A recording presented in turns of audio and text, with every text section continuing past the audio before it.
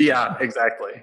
Well, the other thing is that when they started it, I mean, Star Trek had been off the air for, 15 years, 20 years? Yeah, 20 years. 20. This episode is sponsored by Hired.com. Every week on Hired, they run an auction where over 1,000 tech companies in San Francisco, New York, and LA bid on iOS developers, providing them with salary and equity up front.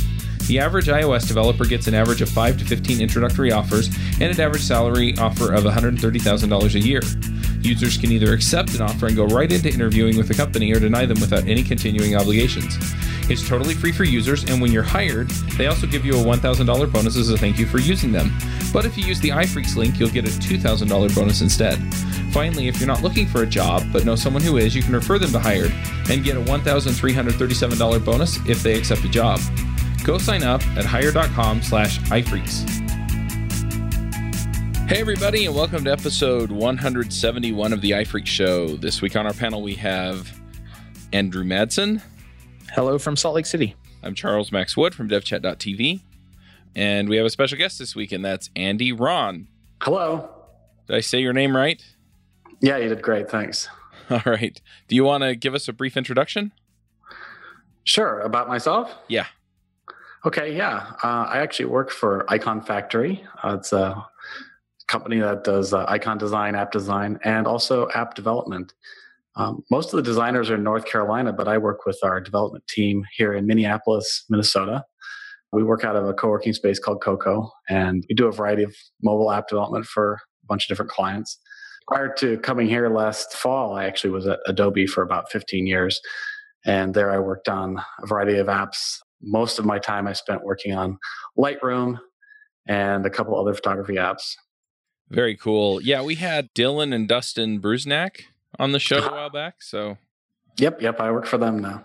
That was a memorable show. Those two can talk. Yeah, you have to be careful not to sit between the two of them because it's you get it from both sides. Yeah, I like that episode. Yep. So, what kind of development do you do? Pretty much what anyone will hire us to do, but lately I've been working on an iOS app in Swift. It's actually a dating app a client's having us build. And earlier this year, I was working on a transit app for Android, and that's where I discovered Kotlin. And so just learning those two languages, this is the first time I've written an app for either of those languages. It was really interesting seeing the parallels. And earlier this year there's a developer conference in the Twin Cities called Mini Bar. And I just threw together a talk that kind of compared the two languages to present there.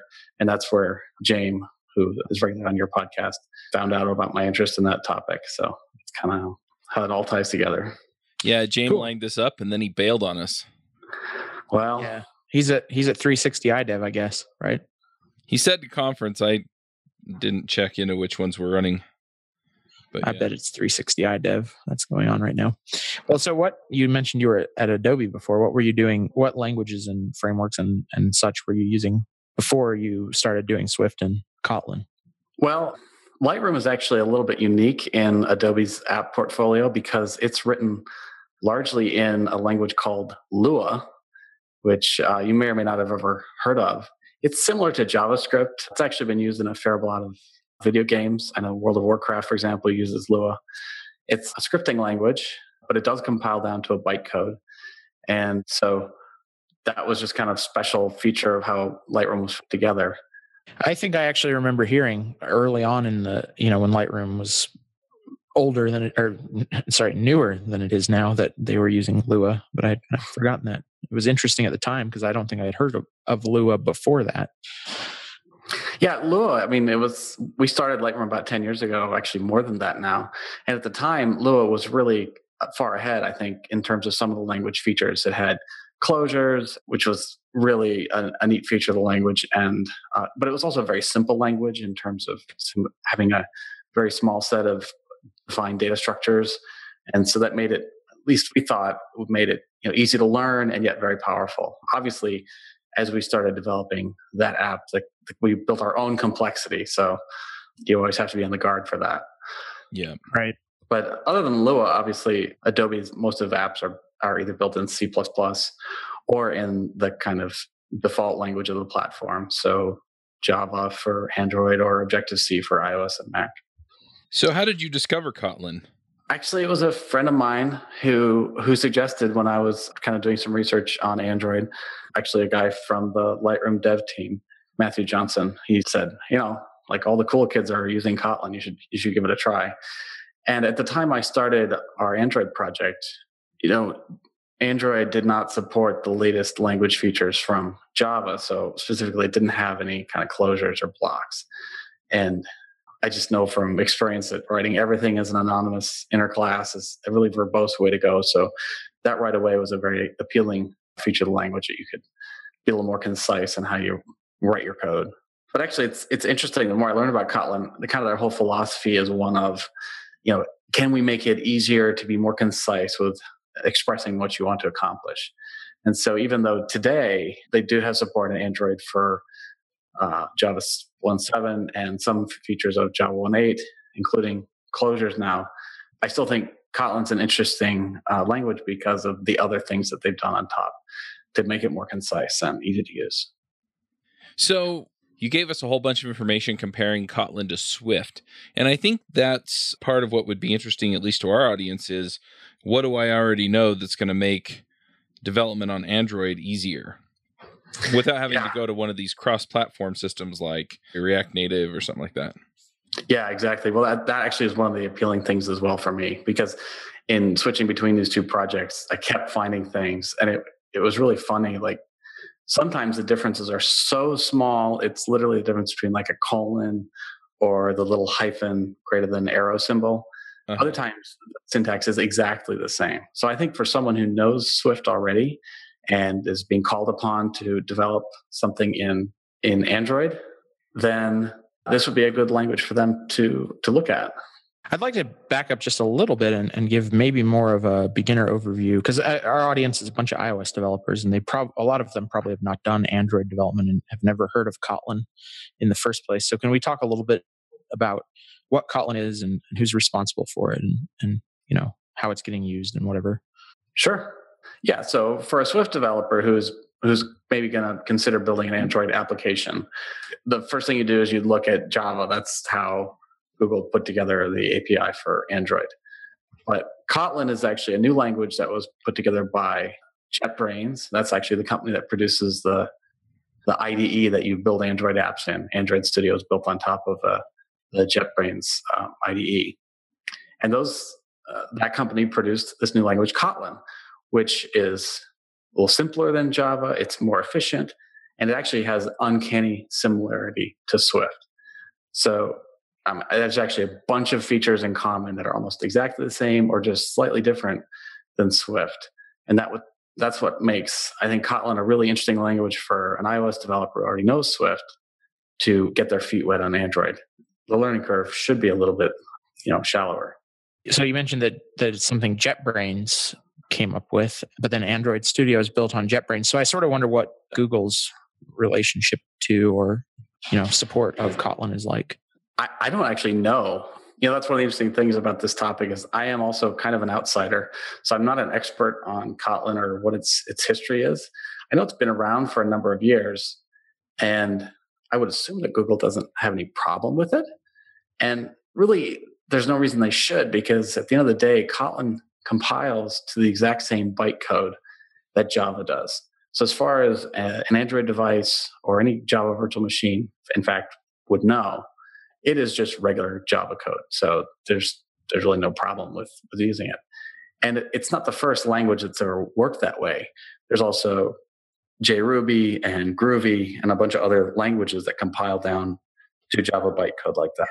Yeah, in fact, I think RubyMotion takes advantage of the fact that you can essentially write stuff out or write Ruby code and then use JRuby to run it on the JVM. And there are other systems out there. I'm trying to remember the other one because there was another system that ran on Android that was specifically a flavor of JRuby. And so, any language that can run on the JVM runs fine on Android, and you can write your apps in it. And you have all the interoperability that you would expect. You can use all the Java libraries and everything else. Yeah. In fact, there's even a version of Lua, to go full circle here. There's like JLua was something someone had created, which compiles down to Java bytecode, but I don't think that project was continued.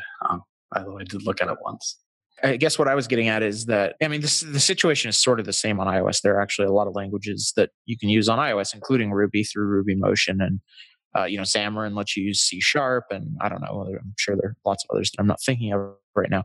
But certainly none of those really have Apple's official blessing, except for C, C++, Objective-C, and Swift. I guess what I was getting at is Google going to adopt Kotlin as sort of a real first-class thing, or is it always going to be sort of this third-party thing JetBrains is doing? It seems like it's maybe a little half and half right now, because Android Studio is sort of a JetBrains thing, but it's also the official way to write Google or to write Android apps now. Yeah, that's a good point. I mean, obviously, anytime you deviate from the exact garden path that the primary, developer has laid out for you, you're taking a small chance that, you might not be in a happy place several years from now. But given that Android Studio is built on JetBrains' product, it seems as though that relationship between Google and them is already really close. So I didn't really have too much concern about using it. Yeah, I hope. I mean, I think there are a lot of us that hope that in the same way that Apple, the history of Objective-C goes back a really long time, but after a long time with Objective-C, Apple has come out with Swift and kind of moved to replace it with a modern language. And I think there are some people that hope Google will do the same thing, and maybe Kotlin is it. That's sort of what I'm hoping. It could be, or it could be something Kotlin-like that's even better. Yeah, there was some rumor about Swift, Google looking at Swift actually, which is interesting, and I was sort of skeptical of, but it would be cool. Yeah, the thing is, though, is that there are certain advantages that you have to adopting something like the JVM, where there's now a standard way to allow people to write whatever language they want and then just have it run there. So I don't know. I mean, I could see them adopting Kotlin and then just leaving it running on the JVM and saying, look, the JVM is sort of the low-level standard, and then you can use any JVM language to write it. Yeah, there's a lot of argument there. I would argue that some of Android's real shortcomings are because they use the JVM. Although you can write, what do they call it? There's a word for their version of their framework, so you can write in C and C++. No, Dalvic's their VM, but they have native something or other. Anyway, you can write C. Yeah, it's essentially the JNI. It's not much different than Java's way of doing native. Yeah, the one holdback I would say in the JVM is you can't really fundamentally change how classes work. And that's one of the places where Swift and Kotlin deviate, is Swift actually introduces enums and structs that have value semantics. And I don't think that's something that you could add to the JVM. Not that I'm an expert on how JVM works, but from what I've seen, everything there is an object, and everything there is garbage collected as an object. So adding in a complex value semantics, maybe is something you couldn't do on top of the JVM. So one thing that I'm curious about is the JVM is garbage collected, and in Swift you basically have ARC, automatic reference counting. And I'm wondering, is there really that much nuance? I mean, I know they work differently, but do you find that, one is more performant than the other, or is a little easier to reason about than the other? Or is it mostly just the stuff goes away when it's not being used and you don't really have to think about it, or what? It's almost that good. The one caveat would be, if you write a lot of blocks or column closures, you do have to be careful in Swift, because a lot of times you're creating closures and attaching those onto your view controller or something, either directly or indirectly. And if you don't remember to mark self as weak, in those cases, you can create a reference cycle, and that'll prevent those things from being released. So you do have to be careful to still annotate with weak in Swift. The compiler helps you, because in blocks, you can't just reference a property on self without explicitly saying self dot. And as long as you get in the habit of realizing, I had to say, self dot, I should be aware that I'm creating a reference to self here, and perhaps add, weak or unknown to that. That's really the only place that I even see any difference. Obviously, in a garbage collector world, you don't have to worry about that, so you just don't even have that in Kotlin. Right. I mean, that said, I'll be honest, the more you have a deep understanding of how systems work, the more you're going to avoid those like edge cases where things go bad. And that's just the fact of life for any developer. So yeah, if you not really think about the fact that Kotlin's garbage collected, you might find yourself in a situation where things just disappeared because you didn't actually anchor them to anything and they got collected, and that could cause kind of weird, unexpected behavior. But that's just the cost of doing business. You got to have that kind of understanding. So, yep. I'm also curious. So let's say that I'm coming to this from Swift and I'm thinking, okay, well, Kotlin sounds good because I don't really want to go figure out, the quirks of this particular version of Java that doesn't have all these nice features in it. What am I going to see in Kotlin that makes me go, oh, I like that? Or, oh, this is very familiar? I think first you'd notice all the things that are familiar. So like if you decide to, add methods to a class, like it's almost exactly the same syntax as Swift. The only difference is like they use the keyword fun instead of funk. So that's just one character different. You can add properties to classes in very much the same way. I think even the switching from using a colon to the arrow is just about exactly the same as Swift. Declaring blocks is almost the same, except the arguments go in parens outside the curly braces. So it's just a slightly different syntax. But other than that, they behave almost exactly the same.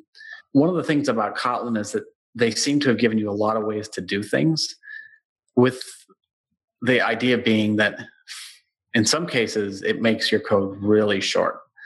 Like if you have a function that just calls another function, you can add that as a member to your class just by doing what looks like an assignment. You basically say this function equals that function.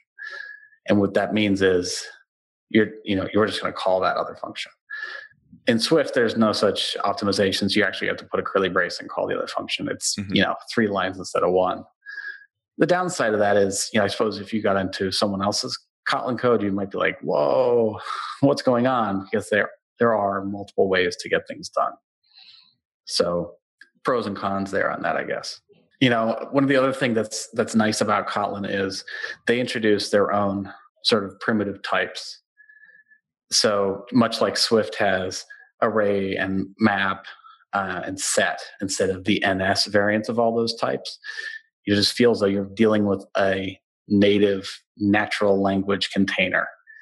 And Kotlin has that as well. The downside of that is you're still talking to an existing Java or Objective-C in Swift's case, API. And that API probably wasn't written in Swift or Kotlin. It was written in the original language for the framework.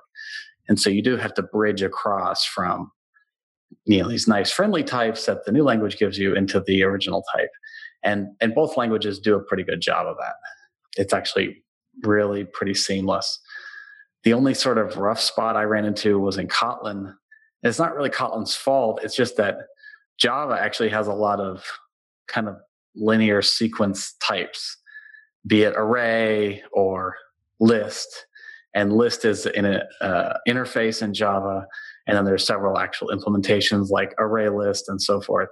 And so unfortunately, a lot of the APIs are sometimes written in terms of these different types. So you have to take your Kotlin array or list and turn it into an array list or an actual Java array or something. And there's ways to do all that. Usually that's just a method you call at the end, turns one into the other. But it does kind of get to be kind of hair-raising. You think, like, how many different ways? I just have 10 integers in a row. Like, how many different ways am I going to represent that in this one program? I feel like Swift actually has a little bit of the same problem in that there are a lot of different sequence types. There's collection and sequence and array and array slice, and they're all, some are protocols and some are structs, and then you throw in bridging. Anyway, I don't know. That same sort of area has tripped me up in Swift. I was actually going to ask, my next question was going to be about bridging, which you already started talking about, but how is interacting with the Android APIs, which are, of course, Java APIs from Kotlin? And then another thing that going along with that, in Objective-C, Apple has actually made some changes to Objective-C specifically so that it bridges more nicely into Swift. And I take it that JetBrains can't do that, right? They can't induce Google to add new features to Java just so that Kotlin works better. So I wonder if there are any rough edges along those lines because of the lack of support in Java for Kotlin. Yeah, you nailed it on the head. Fortunately, the JVM is pretty explicit about how its APIs work. So even though Kotlin is consuming, the API as basically a .class file for all the things that say you're calling or you're subclassing, there are cases where the Kotlin language is trying to help you, and it really can't make the right choice. So, for example, Kotlin, just like Swift, has explicit treatment of nullability. So in Kotlin, things can't just be null willy-nilly. You have to declare them using the question mark, just like you do in Swift. However, if you're implementing a fragment and you are overriding one of the methods, Kotlin can't tell in that context if any of the arguments coming in are nullable. So it'll put question marks on all of them. So that's not a problem, except now when you go to implement that method, you have to deal with checking for null on all those, which it makes you do explicitly. It's a compile error to access something that could be null. So you can do that, but then what do you just abort? If sometimes these parameters are guaranteed to be there. That's what the Android API says. Well, you can actually go through and delete the question mark off the declaration of the overridden method, and it will still compile. But if you made a mistake and it turns out that it could be null, it'll then crash at runtime. So that's the one place where I really got bitten, because I ended up just deleting question marks off all these things because it was ridiculous. You just don't expect the system to call you with null arguments on some fundamental part of how your application works. But you do have to be careful, because in some cases, sometimes, I'm forgetting exactly what method on the fragment I ran into this with, but sometimes they can be null. So that's one place. Oh, that's really interesting. So the Swift was the same way in 1.0. I don't remember exactly, but Objective-C did not have nullability when Swift first came out. And so I think they imported Objective-C methods with exclamation points or so implicitly on wrap, which is it sounds like the same thing as deleting all the question marks. Yeah, exactly. And I would say the biggest improvements in Swift was not just the new features they put in 1.1.1.2, but really the improvements to the SDK that made it work better. Yeah, and then of course adding generics to Objective-C, which Java already has generics, right? So yeah, so that's that there's no direct analog there. But I've actually spent the morning teaching a room full of Swift programmers who have never done Objective-C, and it's been nice that Apple has evolved Objective-C in concert with Swift so that they bridge really nicely together. Yeah, I think the integration there is really well done. I kind of think a language is only as good as its tooling. I'm not really the type that thinks a language is great if I have to write the whole thing in Vim and run a compiler on the command line and get no code completion and no debugger and that kind of thing. So I'm curious to know how the situation there is for Kotlin. I mean, it's JetBrains and they make IDEs, so I have a feeling I know the answer, but I want to hear from you. Yeah, no, it's really, really well done. And in fact, in flipping back to Android from Xcode after being away for a while, I think it's better than Xcode in a lot of ways. The editor is really solid. It has a gajillion features. I mean, they spell check your comments for gosh sake. They'll even spell check the intercap words in your variable names, which you can turn off because maybe that's important. But right, if you're one of these people who likes to get to zero warnings, you have to spell everything right. By golly. The other thing is their compiler is much faster than the Swift compiler. That's really one of the big pain points I have with now writing a medium-sized iOS app entirely in Swift. Is it takes a while. Boy, you switch to an Objective-C project and you're like, oh my gosh, it's so fast to compile now. Yeah, and it's getting better, but still a long way to go. I definitely know what you mean. Yeah. And then also the integration with the other parts of the IDE are pretty good. The debugger in Android Studio really, it's kind of hard to use. It's got a lot of tabs. Like every edge of the window has tabs. So there's tabs on the left, on the top, on the bottom, and then even the bottom panel that you can tab between has its own internal tabs on the left of that panel. So it's kind of a very confusing interface until you work your way through all that. That's not strictly limited to Kotlin, though. That was just hard for me to learn how to use well. There's some other idiosyncrasies just in terms of that whole experience, like the build messages go in one panel, the runtime messages go into a different one, and then the Android log messages go into a third window. And it's not always clear, like if something's going wrong, where the clues are going to be. So you end up kind of looking through all these places to find out what happened. Whereas it seems like Xcode has a little more consolidated view of your runtime messages, at least. How is the testing story on Kotlin? So like unit testing? Yeah. Yeah, it's built right in. It works just fine. I haven't actually written any tests in Java, so I can't really say if the experience is unique to Kotlin. I think it's actually just Java or Kotlin both work pretty well. There's a little testing panel that kind of comes in the middle there, and it lists your tests if they pass or fail, and you can rerun just one test. It's probably about on par with the testing support in Xcode. I think both of them are kind of fiddly at times, but for the tests that I did write, it was pretty straightforward. So if you've been writing Swift for any length of time at all, you know that Swift is changing and evolving really quickly. And we're about to have the biggest change yet with Swift 3.0 coming out in probably a month or so here. What about Kotlin? Kotlin's older than Swift, so I think maybe it's more mature. But is it also changing quickly, or is it fairly stable? I have not really seen any like breaking changes come along in the last 9 months that I've been playing with it. So on the one hand, it seems like it's pretty stable. On the other hand, when I think about kind of what is Kotlin's role in the Java ecosystem, particularly in light of Android adopting more of the modern features of Java 1.7 and 1.8, does it actually provide enough differentiation as it is today versus those to justify sticking around? And if it doesn't, is it going to either kind of fade away, or are they going to make some more like leaps forward to say, look, we're once again way different than Java? Because I could see it kind of going both ways. And it's kind of exciting to think that it could be more of the bleeding edge, that maybe there'll be some other new advancement in the language that you would get available first there. Because at least in my experience, it doesn't seem like Oracle is like really pushing the Java language forward very quickly anymore. So if there's going to be innovation, it may well have to come from an outside firm like that first. So that would be my best guess. Okay, that's interesting. It's actually, I don't know if it was the answer I was expecting or not.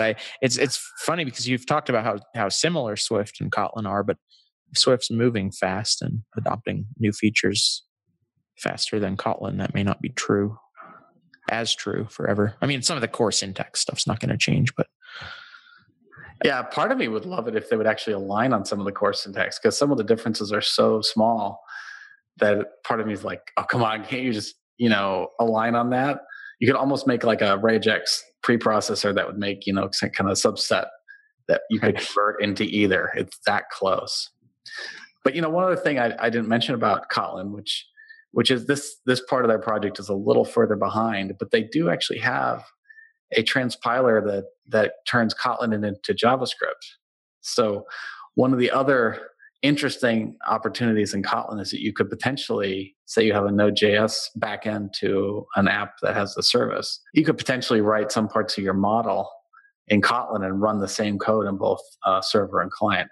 And I feel like that's one of these kind of holy grail moments that a lot of different people are circling around, right? You mentioned Xamarin. You could do that with C#, but Xamarin isn't really like how maybe a lot of people want to write their native apps. And then you got React Native with JavaScript. So this is maybe another possible future for Kotlin there.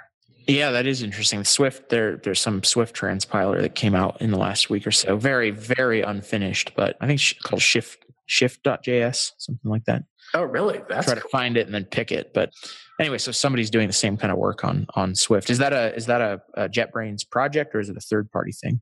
No, JetBrains is doing it, but they're a little bit behind. They're like figuring out and pioneering the features on the Java side first, and then once the dust has kind of settled, I guess the Java team follows on behind. Maybe that's how they do it. I'm curious about some of the more, maybe, I don't know, I guess you'd call them more advanced features of Swift and by comparison, Kotlin. So Swift has some things like generics and really deep support for protocols and some stuff that's maybe as advanced but not as often used, like tuples. And then I think coming in the future to Swift will be one thing I'm particularly curious about is built-in primitives for doing asynchronous programming, which is not nailed down at all, but has been talked about for Swift. Yeah, so we can think about those. So generics, let's start with. Obviously, Java has generics and Kotlin has them as well. I would say that the generics work pretty well in both Swift and Kotlin in a similar way when you're talking about just having a generic type on a class or something. Swift takes it much further, particularly when you start mixing in extensions and protocols and how you can extend some generic types or implement additively kind of combine and extend things. And frankly, that area of Swift, I'm not very good at. It seems like every time I try to go down the road of like, oh, I'll take this generic type and this protocol and this extension, I end up with like a different error message every time I try it. Sometimes it's a linker error, sometimes it's a compiler error. A lot of times the compiler will just crash.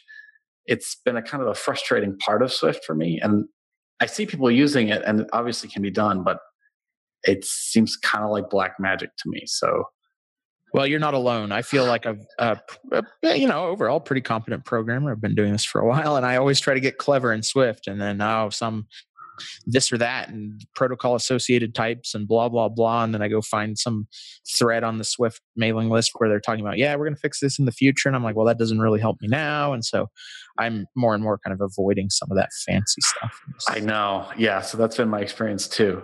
So Kotlin can't provide a lot of that because pretty much all the stuff they're doing obviously has to just compile down to regular code. So you can sort of extend in some small ways types, but really all it is kind of a compile time helper code. So it requires on compile time analysis to be able to make these things available to you. It's essentially a static analysis kind of thing. So you can't feed, like a Java Lang object that happens to be an instance of whatever class and expect the extension on that to be picked up. It has to know at compile time that whatever type that is had this extended method on it or something. So that's kind of the limit of what Kotlin's able to do in terms of extending things. So I guess it protects you from some of these crazy weird problems that we were finding in Swift. I don't think that Kotlin would be able to do much more with that without, some fundamental changes to the JVM or something. I mean, they're obviously very clever people. Maybe they'll find a way, but that seems to be the limit. Maybe with reflection, though. I mean, seems like there's always a way sometimes. Then you mentioned like tuple. That's kind of one of my favorite little fun features of Swift. It's a great way for just kind of throwing values around. If you want to return two things from this method, you don't have to create a specific structure to contain them and put them in there. Kotlin doesn't have true tuple support, but it does have this thing called pair, which they have a language keyword called to construct a pair.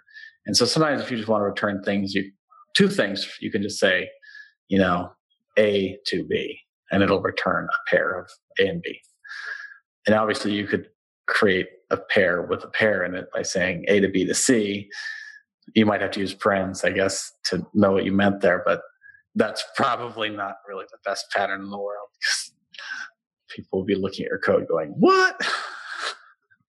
Yeah, and of course in Swift, tuples can have up to, 6 elements or something like that. And I've never run into the upper limit, so I don't know. I think there is an upper limit if I remember right, but no, I've never hit into it either. And the other thing you can do in Swift, I don't know if you knew this, is you can actually name the arguments in your tuple.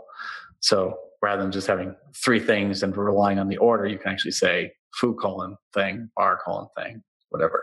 Yep. So I've used that, but that's sort of like basically that's like a struct that's just declared in line instead of declared anywhere else. And I kind of, at some point you're like, well, for 2, maybe that's okay. If I've got 6 named parameters, maybe I should just make a struct, Yeah, no, I definitely agree with you. One of the things that I've been using both Kotlin and Swift in combination with is this thing called reactive extensions.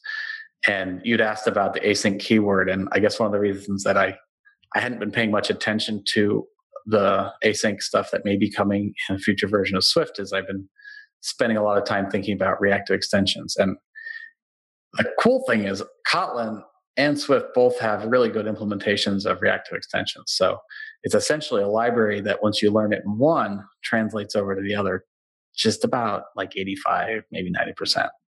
Some of the methods aren't named exactly the same thing, which just drives me nuts. But by and large, they're almost exactly the same.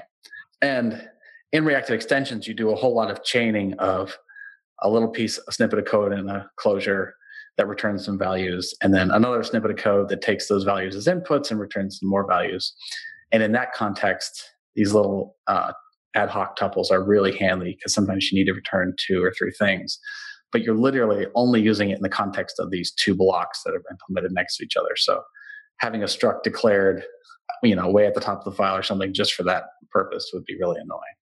One of the things about Swift that has made it a little difficult for me not difficult, but as somebody coming to the language, is learning it either for the first time or whatever, a lot of the resources that are out there are in Objective-C, a lot of the iOS resources. So sample code and Stack Overflow questions and stuff, that's changing pretty rapidly. But yeah, it's amazing how fast it's changing. Yeah. What's the story on Kotlin? Does it have a good community around it? So I have to admit, most of the sample code I find is still written in Java. One of the features of the IDE, believe it or not, is actually a really compelling Java to Kotlin converter. So a lot of times you can just copy some sample code that was in Java and just paste it in and say convert syntax. I mean, you might have to create like a new Java file or something, but if it was a sizable chunk of code that you don't want to just retype, it actually can convert it for you. And it's a pretty straightforward conversion. It's not like sometimes these converters do a horrible job, right? This is more or less pretty much straight up. So that makes this problem of, are the examples in the web Kotlin or Java a little less of a big deal. Good. No, that's cool. What do you think just adoption wise? I mean, Swift, I don't know. I don't have real numbers, but certainly the vocal people in the community have basically all switched to Swift, and it's the thing people talk about. Nobody really talks about Objective-C anymore. I'm sure that's not true with Kotlin being a third-party thing instead of the mainstream way to do Android development. But is there a good, serious community, and like what percentage do you think of Android developers are using it? I don't have a really good estimate of that. I guess I'm still enough of a newbie. I've only done Android for 4 or 5 months now, but I can't say for sure. But on the other hand, it seems like there was almost never a time when I didn't have a question or something that I didn't find a Stack Overflow thread or a discussion on a mailing list that pretty much addressed it. So I think there is a sizable body of people using it. Well, that's really what you care about, right? Is that there are enough people out there using it to solve problems that you don't have to solve them yourself. Yeah. Fundamentally. Right. And obviously all the libraries you might want to bring in, even if they're Java or they're Kotlin, they all are going to work just fine. And that's all built into Android Studio. Basically, you can build in, I forget what their package manager is called. I'm blanking on that right now. Sorry, but you can just declare dependencies and it brings them in automatically, much like CocoaPods or Carthage or whatever. Very cool. Well, I hate to do it, but we got to get into picks. Andrew, do you want to start us off with some picks? Sure. I have 3 picks today.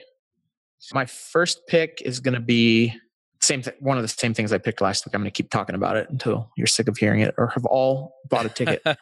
I'm teaching a 5-day immersive workshop to learn how to do Mac development. It's meant for people who are already iOS developers.